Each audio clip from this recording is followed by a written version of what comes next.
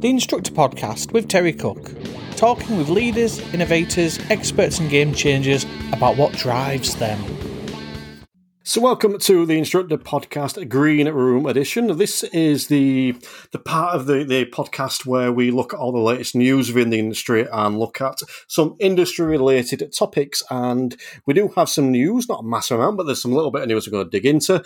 And we're also going to be digging into the topic of CPD, what it is, should we be doing it, and all that kind of malarkey. This is the 22nd episode of the Green Room, and you'll be delighted to hear it isn't just me. I am joined by two splendid co-hosts today. I am joined by show regular Chris Benstead. How are we doing, Chris? All's good here. Excellent. And Chris is a representative, a stalwart, and the founder of the DITC. And I am also joined by Richard Borges of Intelligent Instructor. How are we doing, Richard? Very good, Terry. Very good. All's well here as well. Excellent. So you do not have to listen to me waffle on because you'll get two very, hopefully, insightful opinions. I am going to throw this one. In fact, no, let's go into the news first. And the thing I'm going to mention first is the fact that the DVSA are indeed listening. From the last episode of The Green Room, which was the one where we covered the DVSA, essentially, and their Are You Ready to Pass campaign, they have gotten in touch and they did like what we spoke about on the episode, and they have since gone and made changes to their campaign to reflect what we've spoke about. So, gentlemen, we do need to be a little bit careful what we say today because people are listening. Chris, what are your thoughts on, first of all, the fact that the DVSA are listening to this podcast? Well, I'm hoping they listened to all of the bits, not just when we were nasty about them. But no, it's brilliant, and it does show that they're doing what we've always asked. We can't really complain, can we, if they're listening and making changes based on it? And they were pretty hot out the blocks as well. It was, it was hot off the press, and they'd already got back to us. So yeah, a lovely email we both received, and it's great that they are continuing to engage with the methods that we are using to communicate. I'm sure that they are reading the Intelligent Instructor as well, and that they're using all of these things to see what's going on the front line. And I was a bit concerned because there were a number of big names that had moved on to other pastures or retired, at least officially, that we were losing some of that communication structure. So it's great that there are people in place that are still listening to us waffle on. Yep, and I think it's important that we just continue to make sure that we're being tactful, we're not using any foul language. But yeah, I think it's great that they're listening, not necessarily just this podcast, but as you said, whether they're taking on board the Intelligent Instructor, whether they're listening to Diapod or whatever, and they're taking action where they can.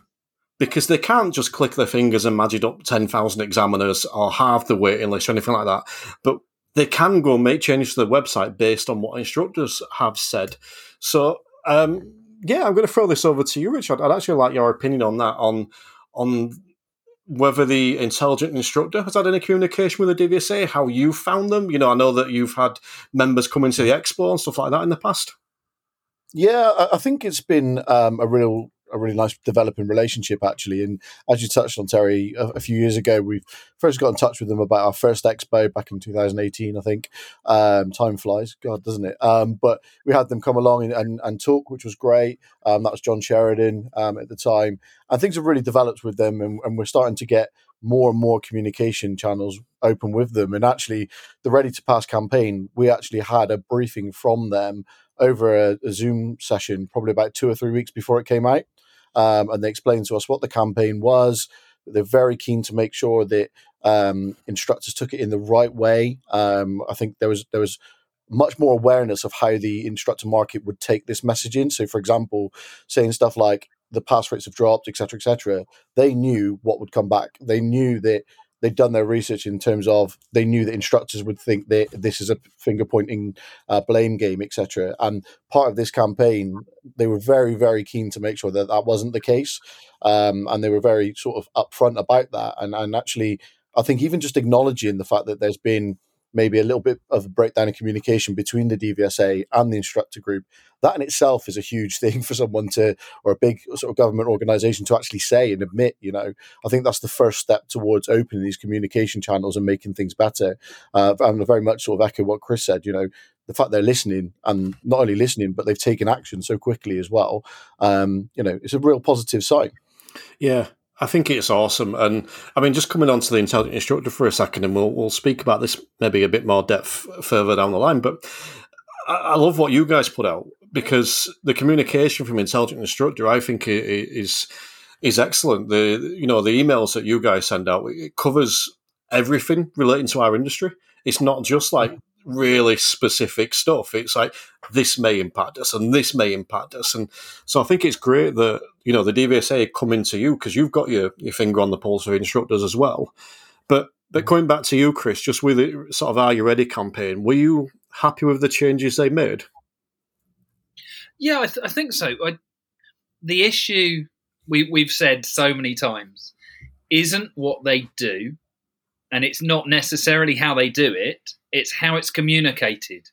It's the communication is where it falls short historically, and you can't get it right because, and as Richard said, they know how certain triggers are going to be responded to. That it's going to be about finger pointing, that it's going to be about the pass rate, and that's not our fault. It's all of those things, because we could have written it, but actually, what where that needs to be dealt with is about communication. And fine, they can't do everything up front, but they've tried. But they've responded it very quickly to the things and clarified them and and amended them and made the wording better. So if we can get really good communication with DVSA, two-way communication, how is that not going to benefit any of us? It's got to be useful. So I liked what they said. I liked the way that they said it, and the fact that they were keen to keep the communication open. And I just hope that they're engaging with as many different bits of the industry, because going back to when NASP was formed, and that was a rocky road for those that can remember it. It felt like we don't want to talk to all instructors. We want one point of communication so that we can say that we're doing it, and that will be our offering. And it feels like they've gone a little bit the other way to go, all right, well, we will engage with NASP, as strongly as we can and on lots of levels. We'll also have our ears open to the other sides of the industry and the other areas, which they might not have done previously. So I think it's got to be a good thing. Yeah, I think that's actually worth mentioning and highlighting that relationship with NASP, because that is their go-to. As much as they might listen to this podcast and contact yourself, Richard, at Intelligent Instructor, NASP has to be their focal point. That's what they're there for. And as going back to season 3, when I had the 3 guys on there, Carly, Peter, and Lynn from ADI&JC, DIA, and MSA, that's one of the things they highlighted is a lot of the stuff that they speak about with the DVSA, they can't talk about. And a lot of the stuff that they go batting for, they might win, but it's not something they can necessarily promote. And I always think, imagine some of the stuff we would be getting as instructors if NASP weren't there to fight for us. I think a lot of the stuff that goes on, maybe we don't see. So I do think it's important to mention NASP there. But yeah, I think the communication has improved massively. But I don't want to dwell on that too much, because we have spoke about the Are You Ready campaign and DVSA quite a bit recently. So I think we can maybe we might mention them later, but maybe put them to the side for now, because there are a couple of little bits of news that I know you wanted to mention, Chris. I think the first one was sort of around the price of tests. I think there was a comment recently around the price of tests. There was an article, I believe it was BBC, and it was the local head, I think it was in the southwest of the MSA, who had said that, probably amongst a number of other things he'd said, but what the report focused on was that they should be doubling the price of a driving test in order to put people off not turning up, make it less disposable, and maybe get people to think, am I ready? And to be, taking it more seriously, if you like. Make it less of a, I'll give it a go. by doing the costing. I think we've all seen that. If anyone's done a vocational qualification or the ADI tests, they ain't cheap. And, I think that's a good thing. And therefore, people do look at them and they want to make sure that they're ready, and they might take training, whereas they might have given it a go otherwise. So I think there's evidence to support that. We, the DITC, got contacted by a couple of people that were asking, is this, it was in conversation, but they were saying, is this MSA's approach to, the information they're giving to via NASP to the DVSA? Is this the recommendations that they were putting forward? So what I hate is all the hearsay and stuff, which again is why it's nice having the DVSA actually answering questions. So it prevents the hearsay. So I went straight to the horse's mouth and got in touch with Peter Harvey, who's always happy to have a chat and advise. He dug into it a little bit and said that actually they'd had quite a lot of support for the idea coming from MSA members, and that it was part of a bigger conversation. And I know as well as anyone that when you talk to the press, you have to be a little bit ready for whatever comes out of it, because what you said or meant isn't necessarily what comes across in print. But that it was definitely an option, but it wasn't a specific idea that was being pushed forward. It was an individual's opinion, not that it was without support. So I think thank you to Peter for coming back to me on that one and for clarifying it, and well done to Arthur, who was the guy who spoke to the BBC, because the more we can talk to the mainstream press and keep our case out there for the ongoing suffering we're all having, both ourselves and our pupils, all the better. It's important that we do that. So well done to them, and it was really appreciated that they came back and just clarified that for us. Definitely. I do have some sympathy for Arthur, though, when you think of his students who are going and reading that he said that price test should be doubled. I bet he got a bit of stick from them guys. But I'm going to ask you, Richard, actually, as someone that's not a driving instructor, should the driving test price be doubled? I'd like to see some research on it, and I think what Chris said makes a lot of sense, just listening to it for the first time. I think one thing that I've sort of noticed just in my history in the industry for 15 years, obviously I spent 10 years of those with the AABSM. We had 3,000 instructors with 40 pupils each, and, each one of those instructors probably had at least one pupil who thought they were ready for test at all times and should have gone and didn't. And, we had to deal with those complaints. And I think understanding the cost to an individual, not just that test fee, because you're right, if you take that test fee in isolation, it is a roll of the dice, and you think, what, it's 60 quid, 70 quid, 80 quid, even 100 quid, it's something you can sort of go, it's worth a go. But when you then sort of consider, especially with waiting times, that you're going to then have to have 2-hour lesson every week to keep your standards up to scratch, when you sit down with someone and you actually go through it in there, 9 times out of 10, people go, hang on a minute, it's not just a little throwaway roll of the dice here. This could cost me, a couple hundred quid, if not thousands, if I get this wrong. So actually, I think there's a bigger educational piece that's required. And I'm not saying that's an easy job by any means. We've not been able to do it in the last 15 years that I've been in the industry. So, this Ready to Pass campaign that we just talked about, actually, I think it's starting to go down this road. Cost of living crisis is a tough world out there.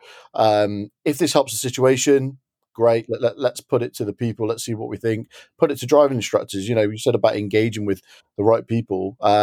We could sit here and the three of us have our opinions.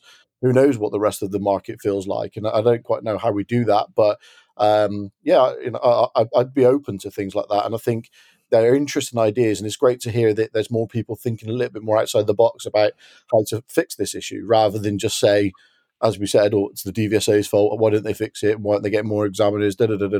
So it's nice to see that we're going down in that direction. Yeah, I think I've had a little bit of a change of heart at this one, because I can remember speaking to a friend of the show, Bob Morton, a little while ago about this topic, and I think he was for an increase. It was back when they did increase the price of the tests by about 37p or whatever it was at the time. And I think that he put it out there, let's double it, let's triple it. And I think I was a bit with that, not strongly with that, but kind of thinking, yeah, let's do it. Let's showcase the importance of this test. But I think I've switched now because I'm seeing, as you said, Richard, that cost of living crisis and more people are struggling, and they're struggling to pay for lessons as well. And it's like, all we're doing really is punishing them by doing it. It's not a deterrent. It's just punishing them. So what I wouldn't be against is a small increase, to put back into the DVSA to fund examiner recruitment, or to fund, an increase in wage for examiners to make that job potentially a bit more desirable. So I wouldn't be against an increase, but I think I've gone against the increase as in like double to try and deter people, because I don't think it would, if I'm being honest. It would just make it harder, as we're doing with everything at the minute, and I'm trying not to be political, but as we're doing with everything, we're making it harder for the lowest earners. And I think that's what we want to avoid. If anything, maybe there's a way to make it easier for those guys, but that's a whole other show. Anything else you want to come back on that with, Chris? No, the only other thing that sprang to mind was whether it would stop the slots that we see that are being whether it stops the ones that are going to waste. Because actually, I think the problem with those is instructors are saying, no, sorry. People are saying, I'll give it a go. But once they've missed that deadline, they don't get any money back. So they then just think, I've lost it, that's it. They don't cancel it and make it available. And I do think that's somewhere that the DVSA could potentially offer some kind of remuneration, or, even if it was something off the next test, there must be a way to do something. Because otherwise, once you've hit that deadline for the cancellation, you lose all of it. There's no reason for people to cancel. So I think that's the other side of it. But as everyone said, it's really difficult. If we could come up with the right answers, then we'd all be really rich. Unfortunately, there's a lot of people out there that swear down they've got the correct answer and that everyone else is doing everything wrong, but let's not talk about those people. We are going to talk briefly about the Big Learner Relay, because I believe you've got a little bit of news about that, Chris. Yeah, it's back. I did the Big Learner Relay,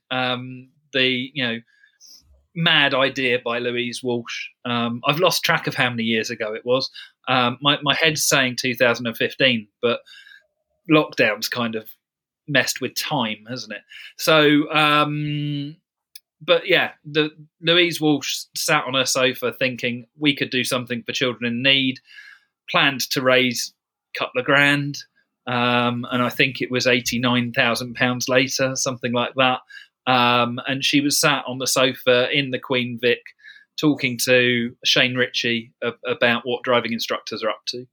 What amuses me is PDIs that have come through, new instructors that have come into the industry who think it's normal that people get together, relay around either their local legs or in some cases the whole country, with Louise Walsh sat on the back seat. It's just a daily occurrence. And I believe, I haven't got official figures, but I believe we've raised over $500,000 for children in need over the whole relay from conception till now. Not to mention amazing goodwill in the industry, and I claim that the BLR is CPD because I've benefited more professionally from the engagement and interaction with some blooming awesome people than any course that I've ever been on. The BLR is back. The route is now officially on the website.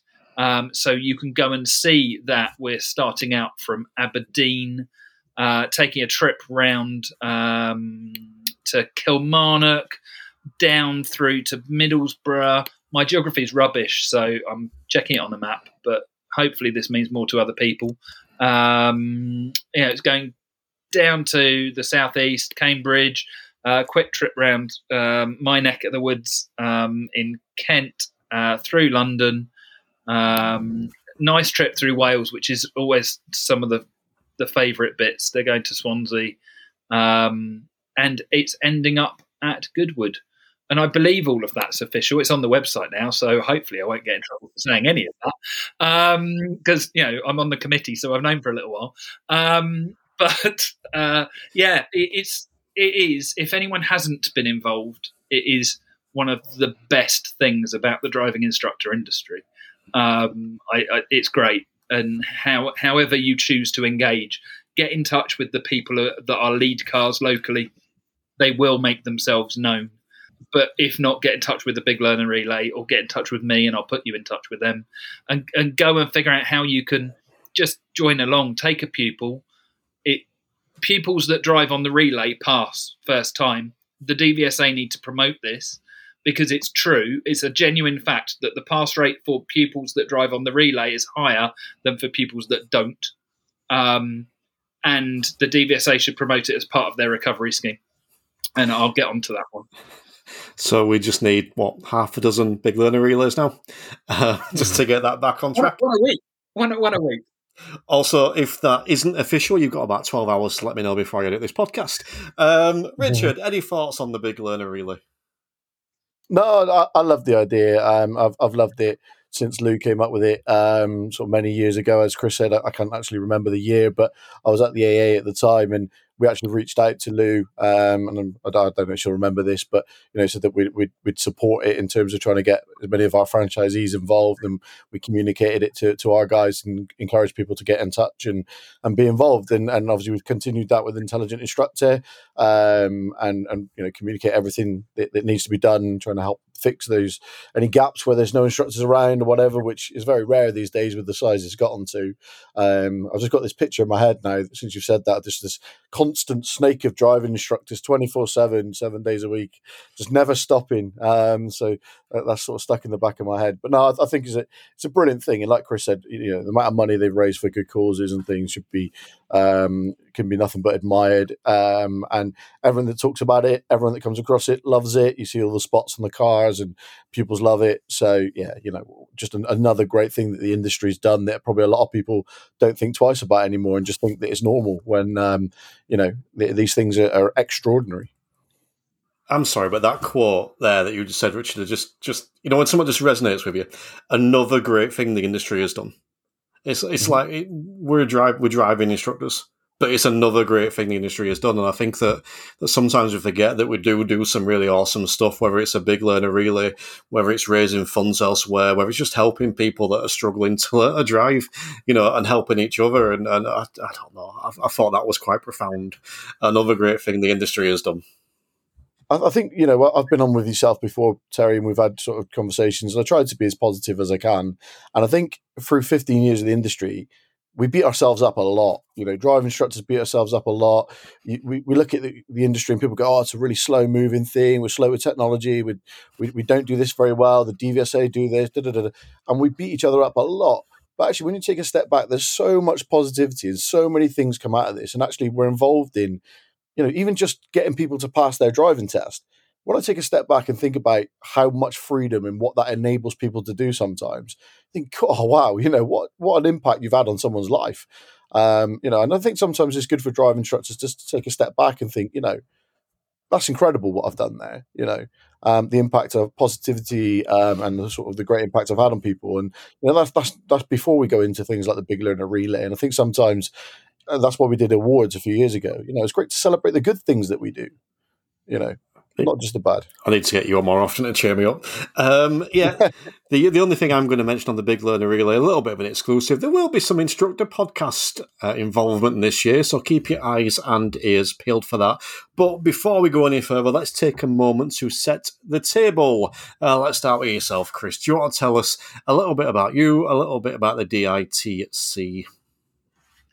Yes, I'm Chris Benstead. I am the co-founder of the Driving Instructor and Trainers Collective, the DITC.co.uk, and it's a signposting platform for the driving instructor industry so that you can find the awesome stuff that we all talk about and more, because the industry is notorious for making things difficult to find. My 12-year-old's just got into metal detecting, and that's easier than trying to find beneficial things inside the industry sometimes.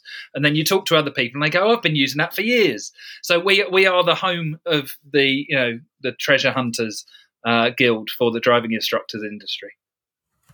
Cool. And Richard, do you want to tell us a little bit about yourself and the Intelligent Instructor? Yeah, sure. So my name is Richard Borges, and I look after everything Intelligent Instructor, which is basically digital stuff. Work alongside a gentleman called Richard Stores, and we've been running Intelligent Instructor, just the two of us now, for a couple of years.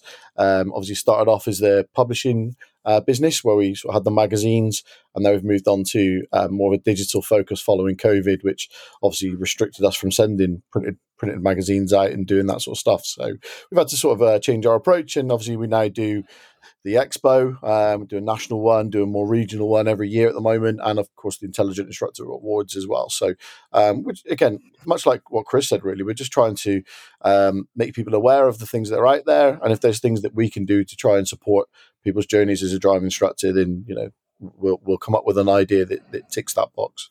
Cool. And for those of you that are listening for the first time, I am Terry Cook. I'm the host and creator and founder of the Instructor Podcast. You can find everything you want to do with that over at theinstructorpodcast.com. All links for that and these guys and the Big Learner Relay will be in the show notes. You can find it in the show notes and on the website. And if you enjoy this and want even more stuff, you can check out the premium content as well, where for £10 a month, you get a whole host of exclusive discounts and a whole host of awesome content. Go check out the website to find out what. But I'm also going to take a moment for one other little plug.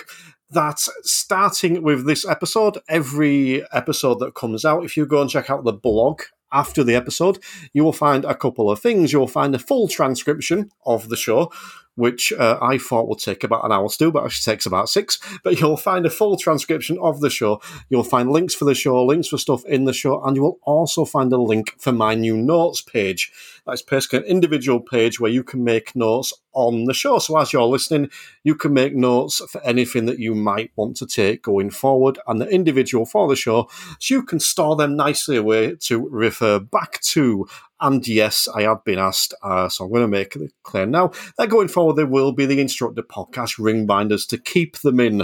I will add it to the list of things to do. So yes, theinstructorpodcast.com. But today's main topic that we are talking about, which we touched on already, is CPD. It's a very...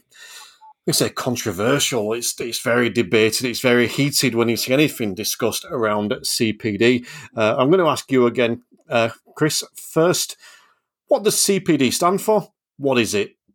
There's a few definitions, isn't there? Continuous professional development, continuous personal development, but I prefer the professional.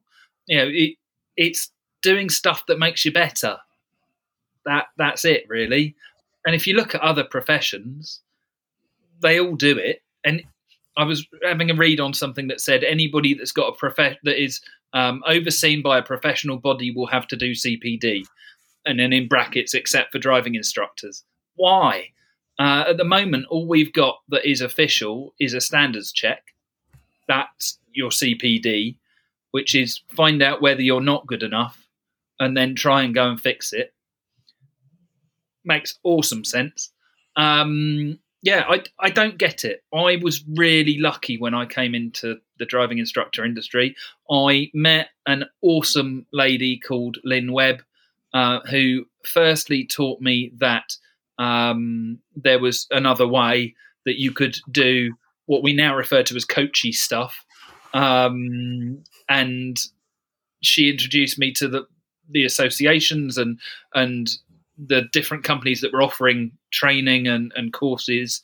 And she, came out and sat in the back of my car and told me I was crap. No, she was very positive about how I could improve a lot. But we've got this sausage machine of introducing people to the industry. I'm yet to meet a PDI that's come through the mainstream channels that gets told about associations and ongoing courses unless they're the ones with that specific franchise or training organization. They don't look at the bigger world of how we can improve things. So CPD is all of that. Anything that makes you better. Yeah, and I think the interesting thing for me, and this is kind of what sparked up this topic for me for today, was seeing a post on Facebook recently, and those of you that listen regularly know that I like to scan to get a feel for the room on social media, and it just struck me because someone asked about CPD, sort of what CPD people do. I can't remember the exact question, but it was like every response was about a training course or going to like a presentation, that sort of thing. And I do think there's a bit of a misconception that when someone talks about CPD, we feel like we have to go and sit down for 6 hours and be spoken to. But it's so much more than that. I started writing a list of CPD that I sort of partake in, and I had to stop because it was too many. But there's seminars, presentations, blogs, books, podcasts, one-to-one training, magazines, subscriptions, courses, Facebook groups, webinars. There's more than that, but there's that much stuff that we can partake in, and it's something I'm really passionate about because it's not all about taking money. It's not all about that, although I am a big believer in paying for what you get. I mean, maybe we can touch on that in a moment, but, you're listening to this podcast, you're taking in development, whether that's listening to it and listening to what we spoke about before, about the Big Learner Relay, and you're developing personally because you're thinking, actually, yeah, that's a really good thing. I'd like to do something good. Or maybe it's the professional side that now you're seeing all these different areas of CPD where you're going to go and develop. But this podcast is doing that. I mentioned about this, the notes before. You can make notes while you're doing this. You don't have to use those sheets. You can use a notebook. You can use any form of paper you want. But you can go and make notes on all this stuff. And you've got that to return back to. I mean, the podcasts are there to stay. You can always return back to them. So it's just a really good example of a free CPD resource. But I just see so much reluctance from so many people. But the question I want to ask you, Richard, is as someone that's not a driving instructor, and I realise I keep putting that caveat on, but as someone that's not a driving instructor, what sort of CPD do you take to help you or have taken over the years? Yeah, no, I think you're spot on. Before I go into what I do personally, I think it's worth mentioning, building on what you've both said there. I completely agree. It's something that makes you better. And one misconception I think that's been in a lot of driving instructors' minds that I've spoken to in the past has been that it's about making them a better trainer. So technical aspects, how can I do this better when I'm teaching someone to drive? And it's always about the skills around being a sort of teaching a skill or, being a teacher or whatever, when actually it's so much wider than that. We spoke about well-being and things like that, mental health awareness and just things that not necessarily just outside of your sort of just day job. There's so far CPD can go. And, it has to have some kind of limit. Otherwise, like you said, Terry, you'll just go on and on and on. And before you know it, you'll be listening more things than ever. But I would probably say, just as an action point for your listeners, why don't they do the same as what you've done tonight and just sort of have a think about it, take a step back and say, what CPD have I done, or what do I think could be classed as that? We spoke about the expo. Coming along to an expo for the day, you could listen to 8 different speakers and speak to 9 different sort of providers about different things, or experts like yourself and Chris. That's all development. That's all things that can tick that box. So, I would recommend doing that. Me, myself, I'm a digital marketer, so I'm really lucky. My job is online. I live and breathe on these laptops constantly. I'm on my phone more hours of the day than most kids, unfortunately. But, I'm lucky. There's so many digital assets out there. If I want to go and learn how to do paid search on Google, Google have got this great digital garage that you can go off and see. I just log into a news thing every day, which is all about tech and marketing, and it gives you sort of things of other case studies of what other people have done, what's going on in the industry, that sort of thing. Like just reading the news. That's CPD for me. I've developed what I'm doing, and I can go into a conversation. I'm not a driving instructor, but I can read something from the DVSA. I can have that briefing on the Ready to Pass campaign. That's given me personal development so that I can sit on a podcast with 2 expert driving instructors and be involved in that conversation. Whereas if I didn't have that, I'd have no idea what you're talking about, to be honest. So I think it's just about understanding how you build as a person. And I think Chris, hit the nail on the head, making you better, not a better trainer, not a better driving instructor, making you better in every sense of the word. I mean, with these podcasts, what's awesome is that I get to talk to people like yourselves. And this is CPD for me.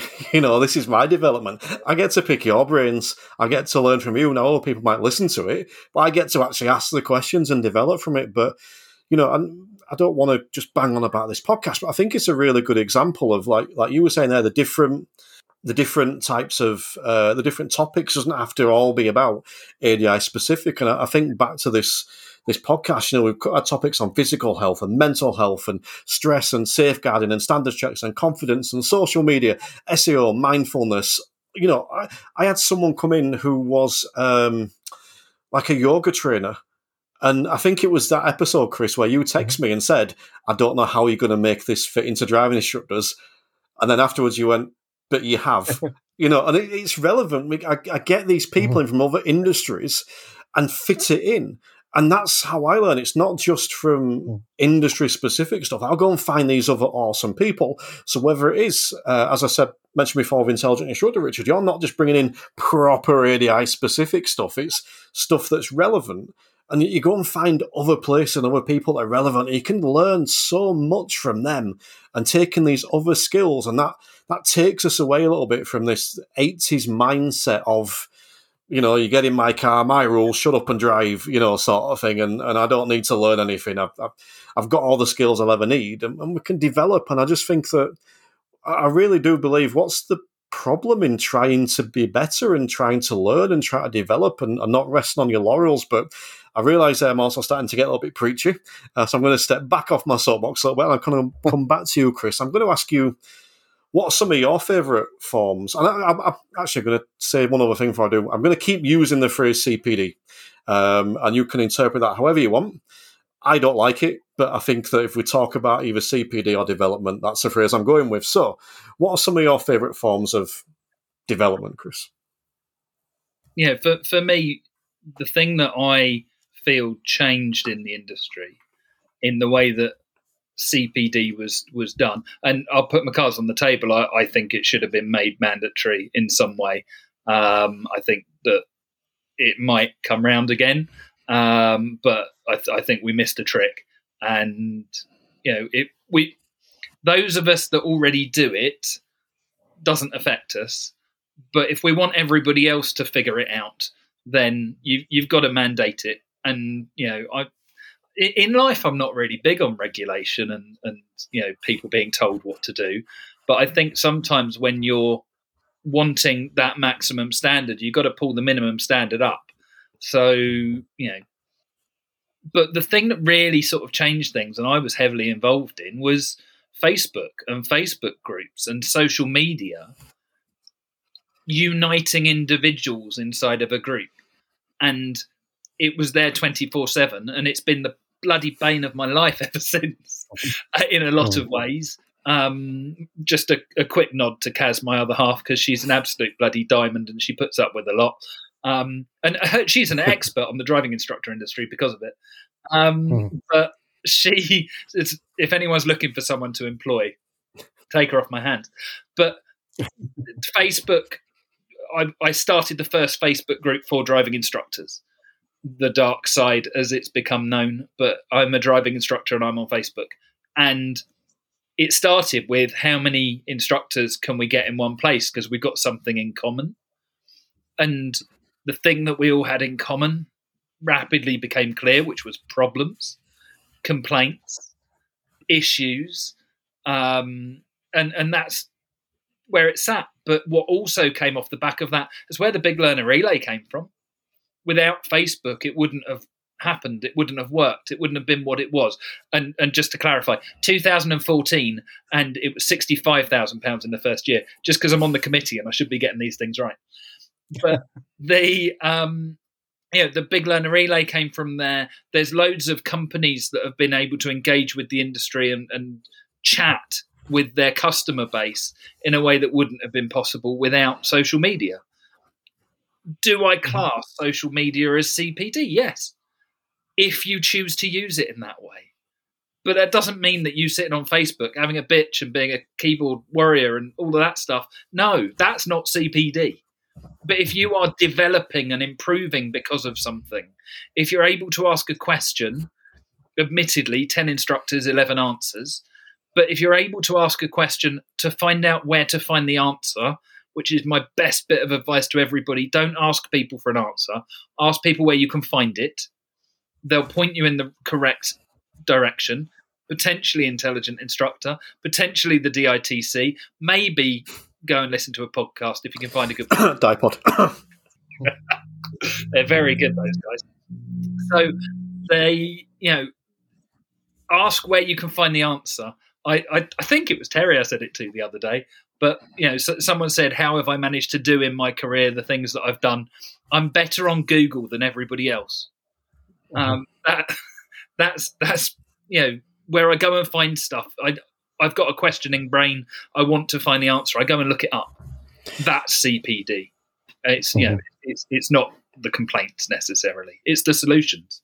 I think the thing around social media there is fascinating. You mentioned Facebook in particular, in that the same people you will see saying that they will never, ever do any form of development are the same people you see asking questions on Facebook.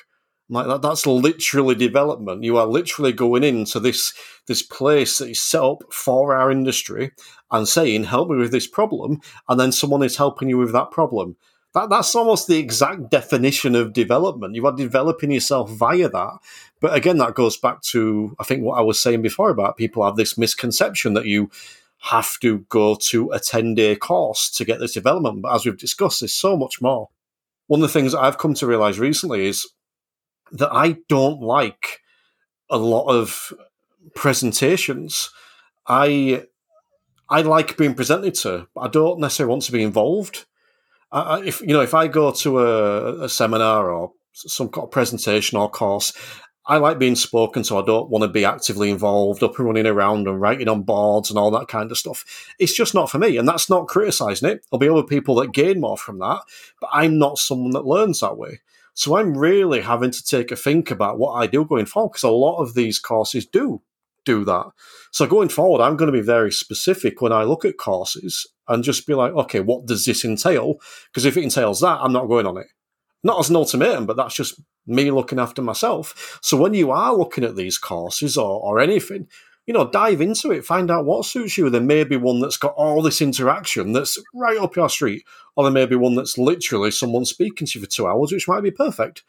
And my preference is always stuff that's less engaging, which I realise probably most people don't like, but I like the stuff where I can just sit back and listen, sit back and watch and take it in and make notes and almost just go through that at my own pace after.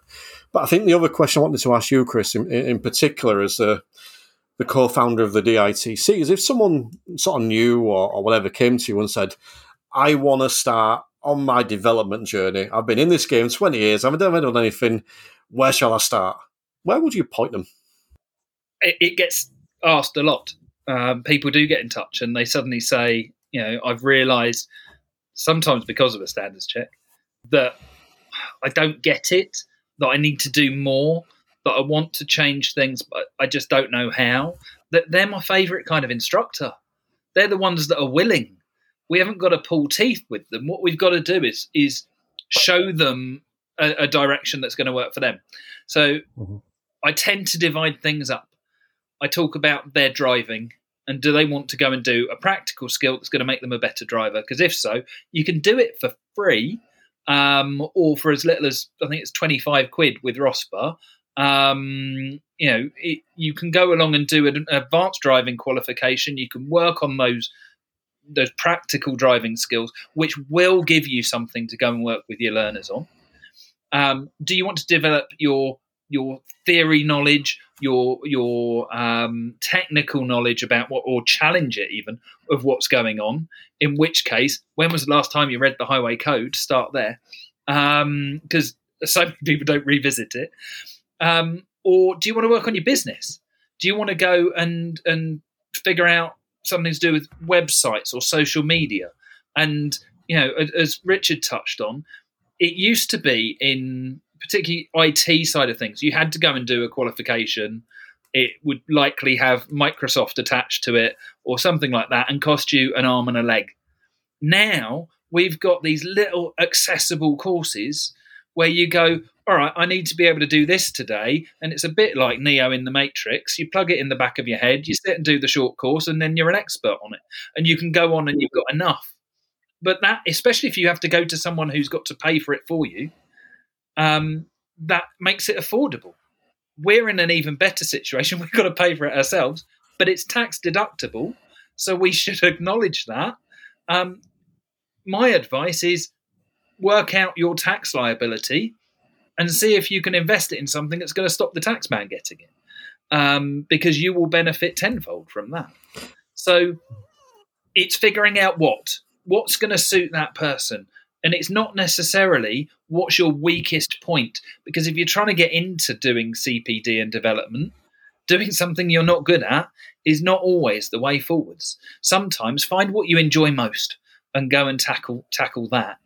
And potentially chat with your pupils and see if they can help you figure out what you should go and develop. What are you good at? I think that is a perfect answer for 11 months of the year. However, this show is going out on the 31st of August, so for 1 month, I think there's an even better answer to that, which is send them to the expo. Because there, you're going to get to spend a full day wandering around, seeing all these awesome people. You get to pick and choose what you want to do and then where you want to go. And, as if by magic, we've got an expo expert right here.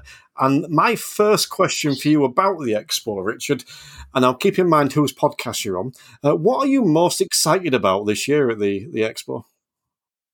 Well, there's a rumor that there's going to be a special recording of a certain podcast happening on the day. So, I'll let you give a little bit more detail on that. But iPod. Yeah, that's the one. Yeah.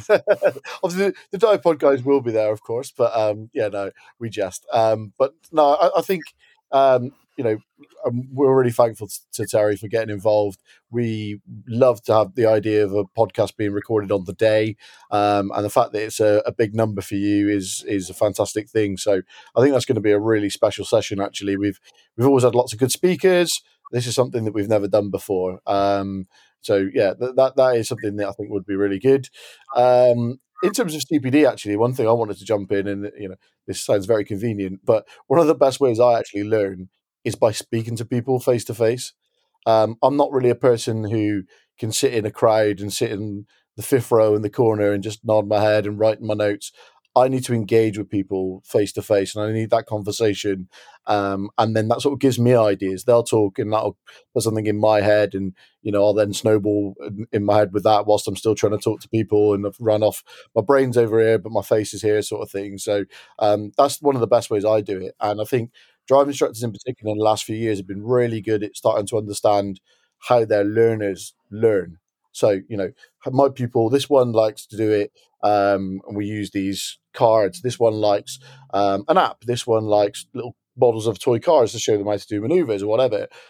I'd love to know how many of driving instructors have done that to themselves. How best do I develop? And I think that number would be really small, actually. I think they're very good at doing it outwards to learners and pupils, but doing it inwards themselves to say, actually, and like you said, rather than spreading myself too thin or going on these courses and getting very little out of it because it's just not your cup of tea, going out there and thinking, right, I've got a brief for myself, which is to go and find this, which is either an engaging session or, a presentation or face-to-face session, whatever it might be. We run virtual masterclasses.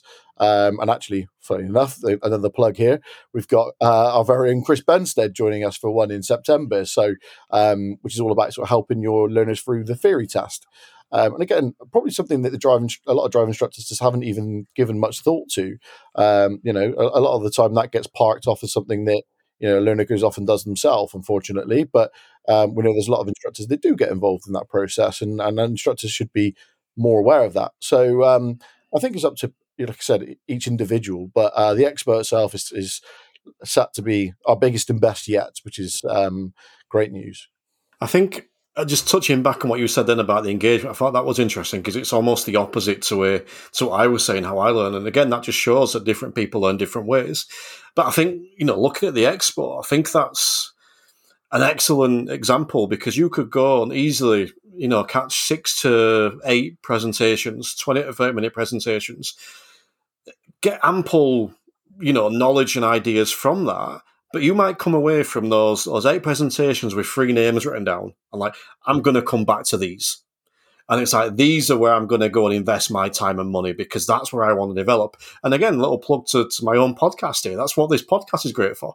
And so many people do it that they'll listen to 20 episodes, and from those 20, they'll learn plenty, but there'll be one that resonates. And they go, I'm going to find out more from that guy. But I think that's a brilliant way to do it. Go and get this stuff for free as much as you can, find the person you want to invest in. But coming back to the expo, Richard, are we going to get 1,000 this year? Are we going to do 1,000 through the doors?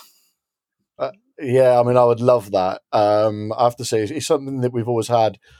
We haven't got an office, but if we had one, it would be on a big piece of paper with like a big love heart around it, and we'd be pushing for it every single time. I think it's been a real tough time with the Expo. I have to say, we launched it 2019, I think, was the first year. We were a bit unsure what to expect because we'd never done one before. Then COVID came along and sort of scuppered plans. And then I think the first time we came back, we had still COVID, obviously, as a potential issue. And the fuel crisis was at the time, I believe, as well, last year. Was literally that whole week. The whole press was, fuel crisis. And that almost seems nothing compared to what it is now. But there we are. So there's always something to sort of put a bit of a downer on things. But, it's so nice that every year we see different people walk through the door. Of course, there's going to be 250 people. I could probably write down their names and take pictures of them now and show you exactly who's going to be there. But the good thing for me was every time we've done an expo, there's always a couple of hundred people there that I've never seen before.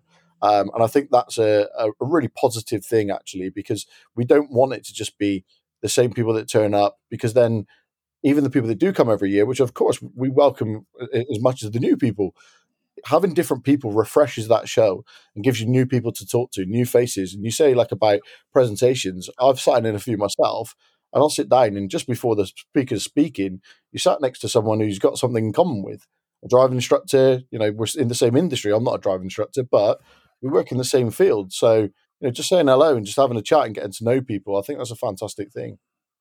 Yeah, so you mentioned before about the Instructor podcast being recorded live. There is the 100th episode overall, so it's pretty special for me, and I appreciate that you give me that opportunity.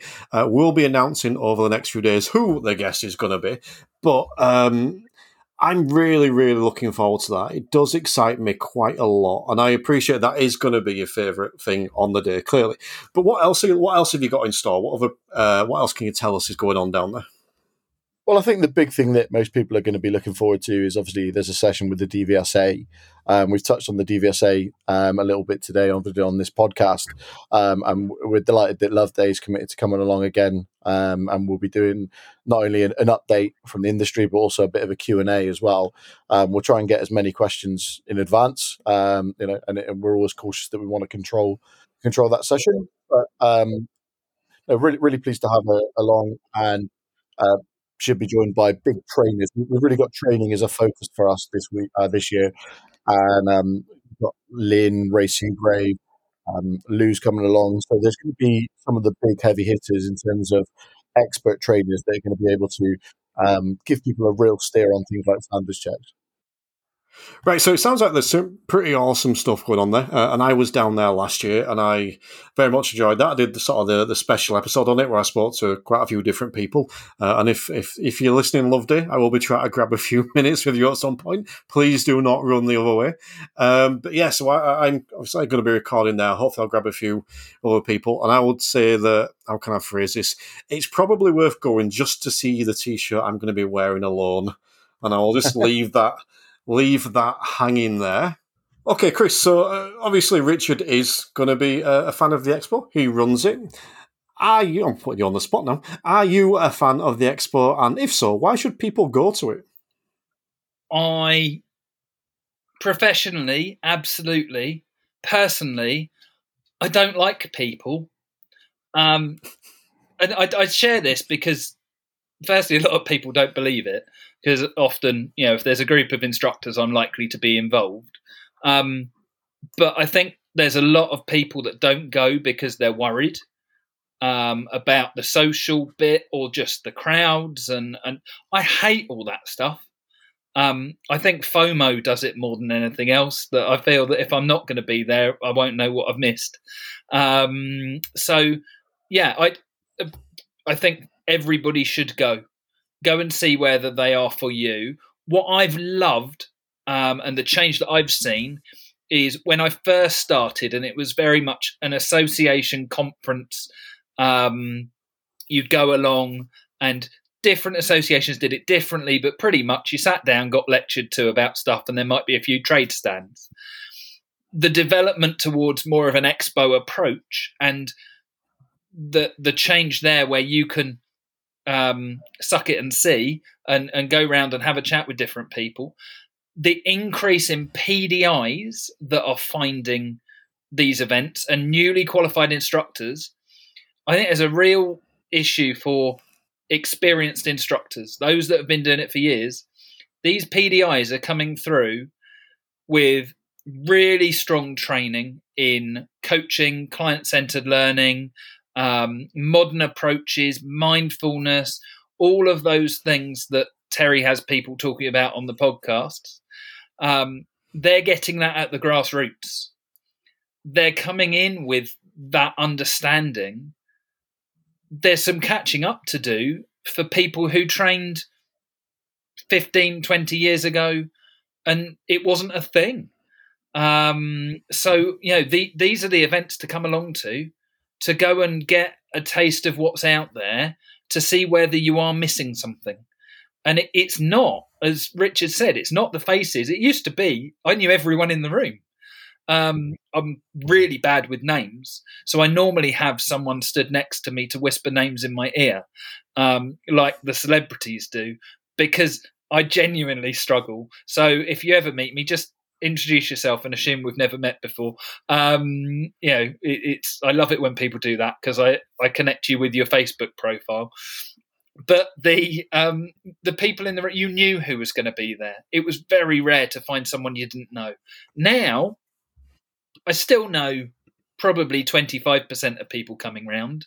And I get people that come up that I've chatted to online and never met in person. But there's people that I've never heard of, never come across in the industry, who are really engaging, incredibly knowledgeable.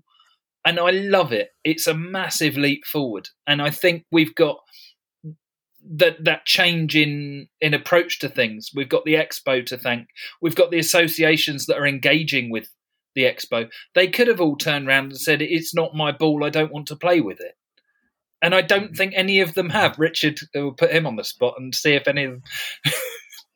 No, absolutely. I think obviously we've worked with the ADINJC in particular really closely with all of our conferences, but anyone that's been along to the last few, so for example, DIA were at the South one in Kempton, the last one we did, MSA likewise. We're keen for everybody to be involved. There is no locked doors. The more people, as you say, the more people that are there to engage with the industry, the better. And let's not beat around the bush. These guys have got a huge contact list, so if they can get hold of their members and say, come along to the expo, then it's great for us, and we'll be even closer to hitting that dream number of 1,000 people through the door. And I think one thing I want to mention actually is, and Chris touched on this, when we say that there's 1,000 people, that sometimes can be a bit scary, and people can think, well, this is going to be like this huge rush of people. And touch wood, so far, it's never felt like that. It's never felt like it's been an overcrowded event. It's never felt like people are on top of each other. It's never felt like a situation where people couldn't get in a speaker room because it's too full or whatever else. It gets very busy for the DVSA briefing. That's probably the biggest one, because everyone's going to flock to that. But you don't have to go to that if you don't want to. The whole point about the expo is choice. If you want to go and sit and listen to a specific speaker, great. If you don't, no problem. You can go and have a wander around the trade stands. If you want to go and speak to the guys who run electric vehicles, these guys turn up. We don't give them anything. They turn up just because they're really, really passionate about driving electric vehicles and think this is the future and that you guys should be doing it as well. They literally take the day out, drive there, sit there all day, We might feed them a sandwich every now and then just to keep them smiling. But in general, they're doing it out of the goodness of the industry to try and help people understand how this is something that they can use for their own business, and things like that. Are perfect. For this expo, and another reason to get you to go along. One thing that we're trying to do new this year is more about health and well-being. So the original idea, it's a concept we had when we first sat down talking about the expo, was we wanted it to be an MOT for three things: an MOT for the business in terms of you being a driving instructor, an MOT for your car. So the dream for us was, we do work with Quick Fit and Michelin. The dream was that whilst you're there, you can get your car checked over, and hopefully somewhere down the line that's going to happen. And the other thing that we've sort of never really cracked was for yourself, an MOT for you as a person. And we get that a little bit with mindfulness, and we've got people speaking about how to deal with certain things and situations as a person. But we're sat in cars most of the time as driver instructors, and I say we, the royal we, not me. But bad backs are common. Are people eating healthily? So we're trying to get, and we're just waiting on confirmation. And who knows? By the time you've edited this, Terry, you might be able to put a little caveat on this. But we're trying to get some blood pressure tests to come along, like diabetes checks and things. And again, you don't have to do it.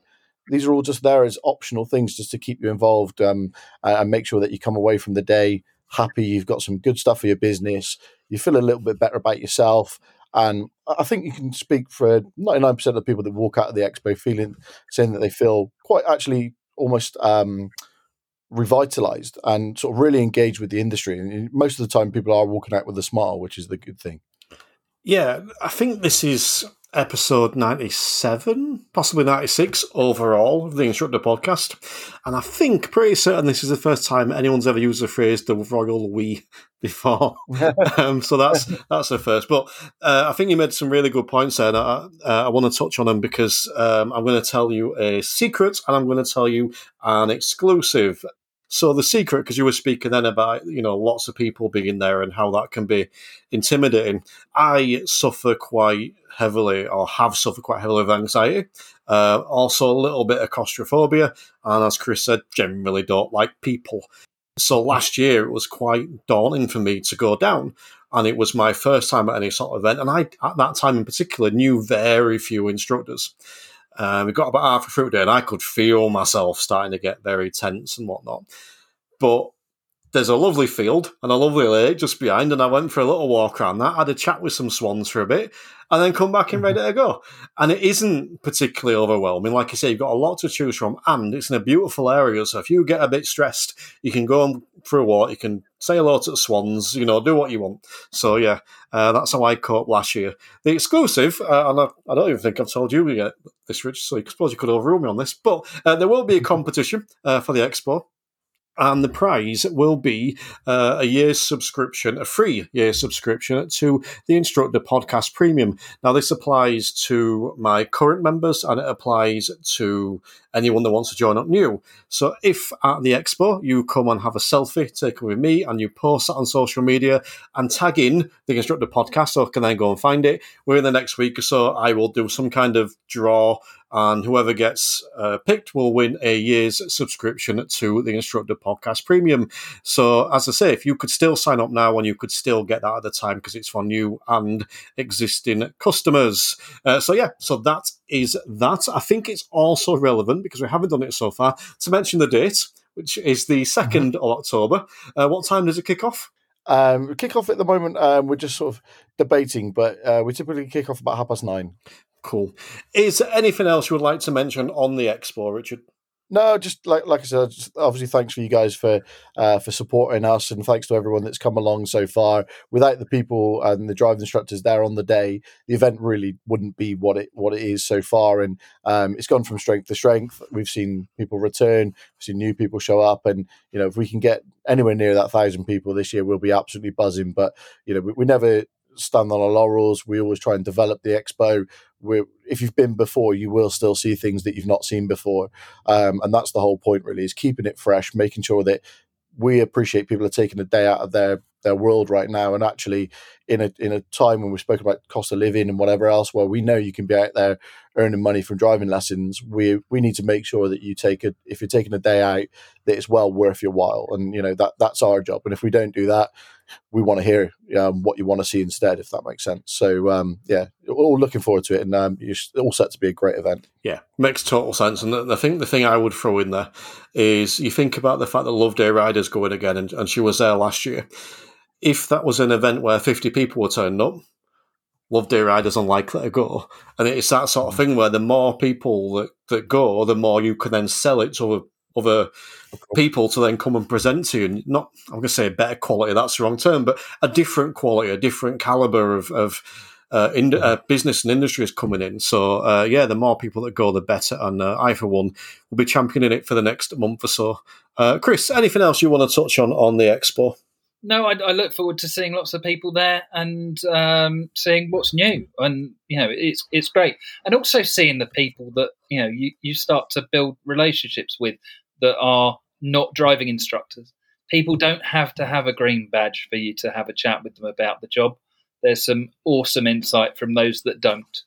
And the only other thing that sort of stood out to me, because one of my other hats that's outside of the industry is I do business coaching with a number of different businesses, different sectors.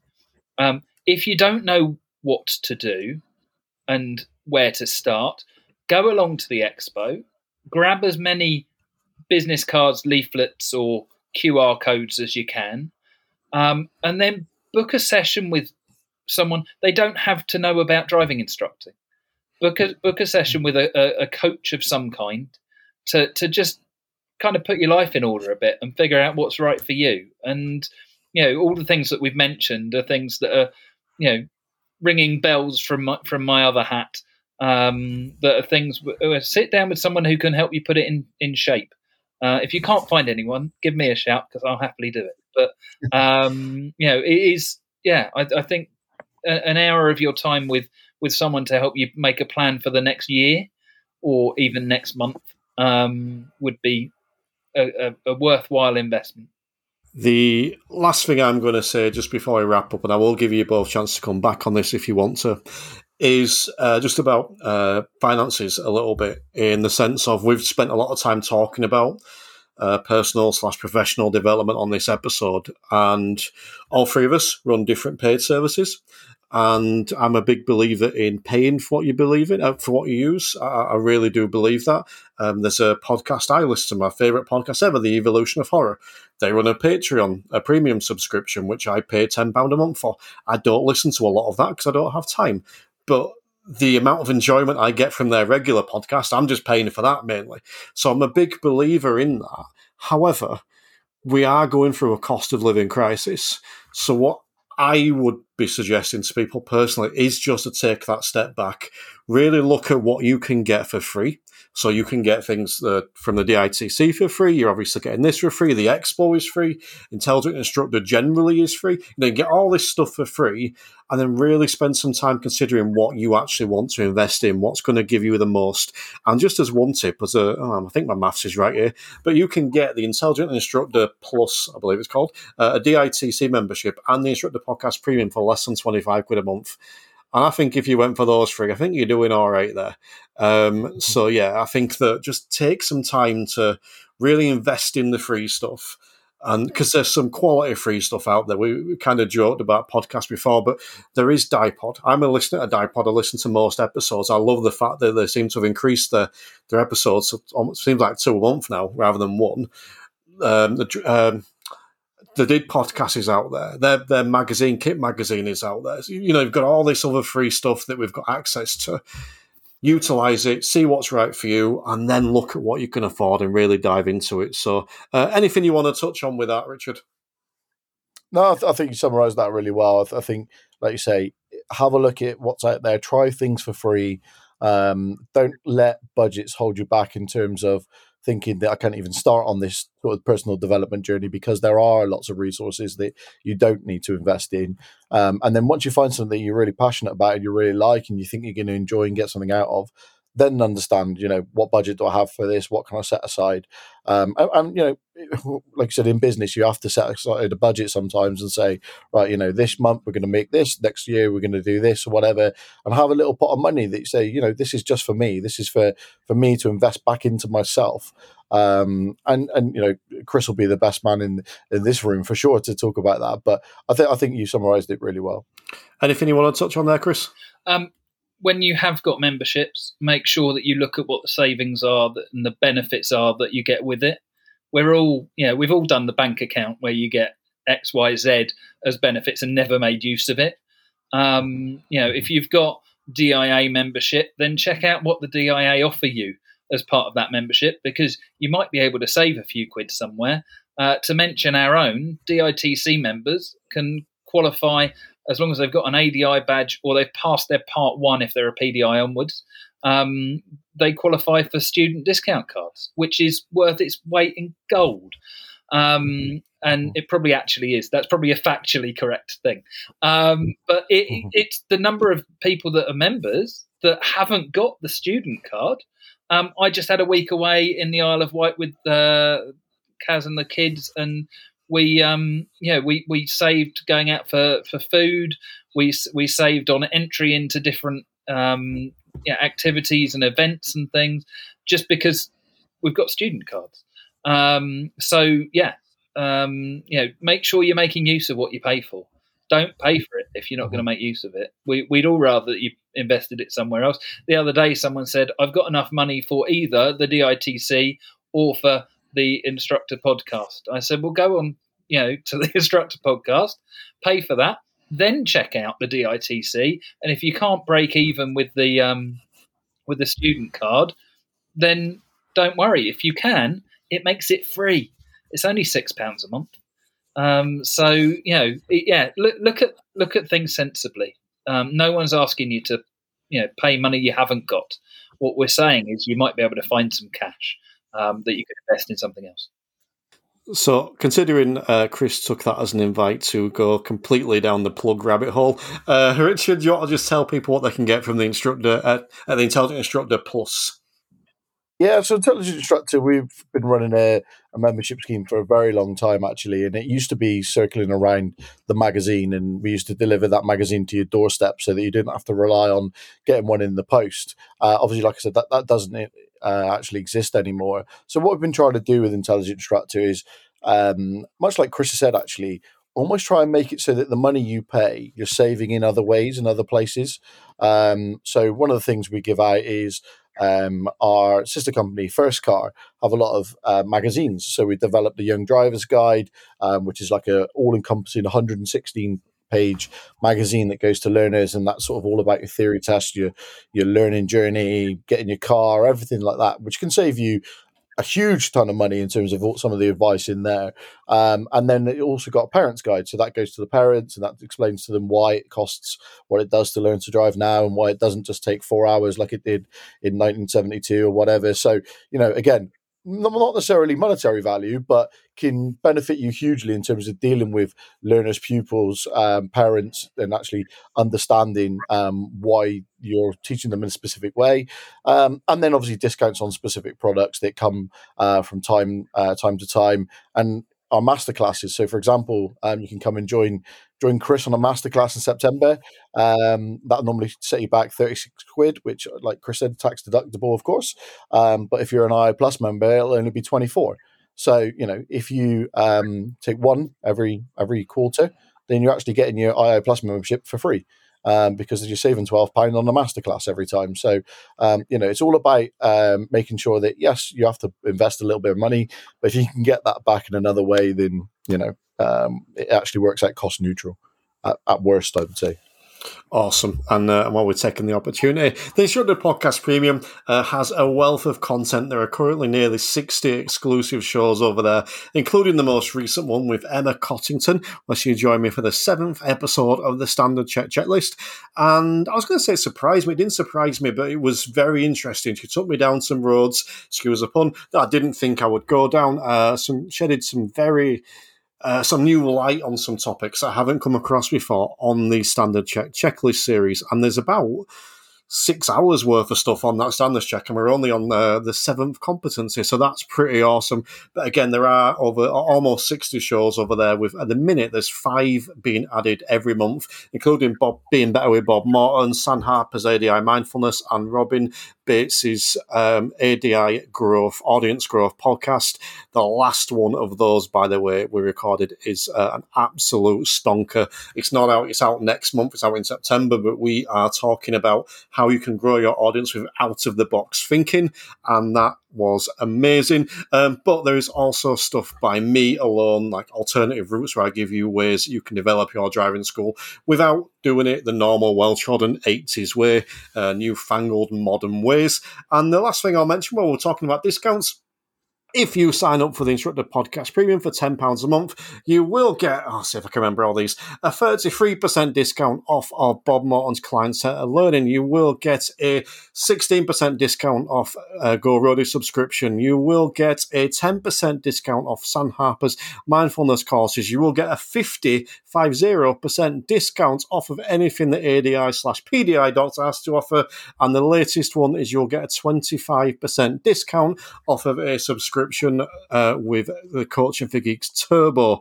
So yeah, plenty of content and plenty of discounts over there as well. And as I said, you can get the DITC, the Intelligent Instructor Plus, and the Instructor Podcast Premium for less than £25 a month. So if you are looking to spend a little bit less maybe than some places may offer, but still get a whole heap of quality, I think you could not go far wrong with those. But, gentlemen, it has been a wonderful episode. I've thoroughly enjoyed it. I love talking CPD, one of my favourite topics. So thank you for joining me, Richard.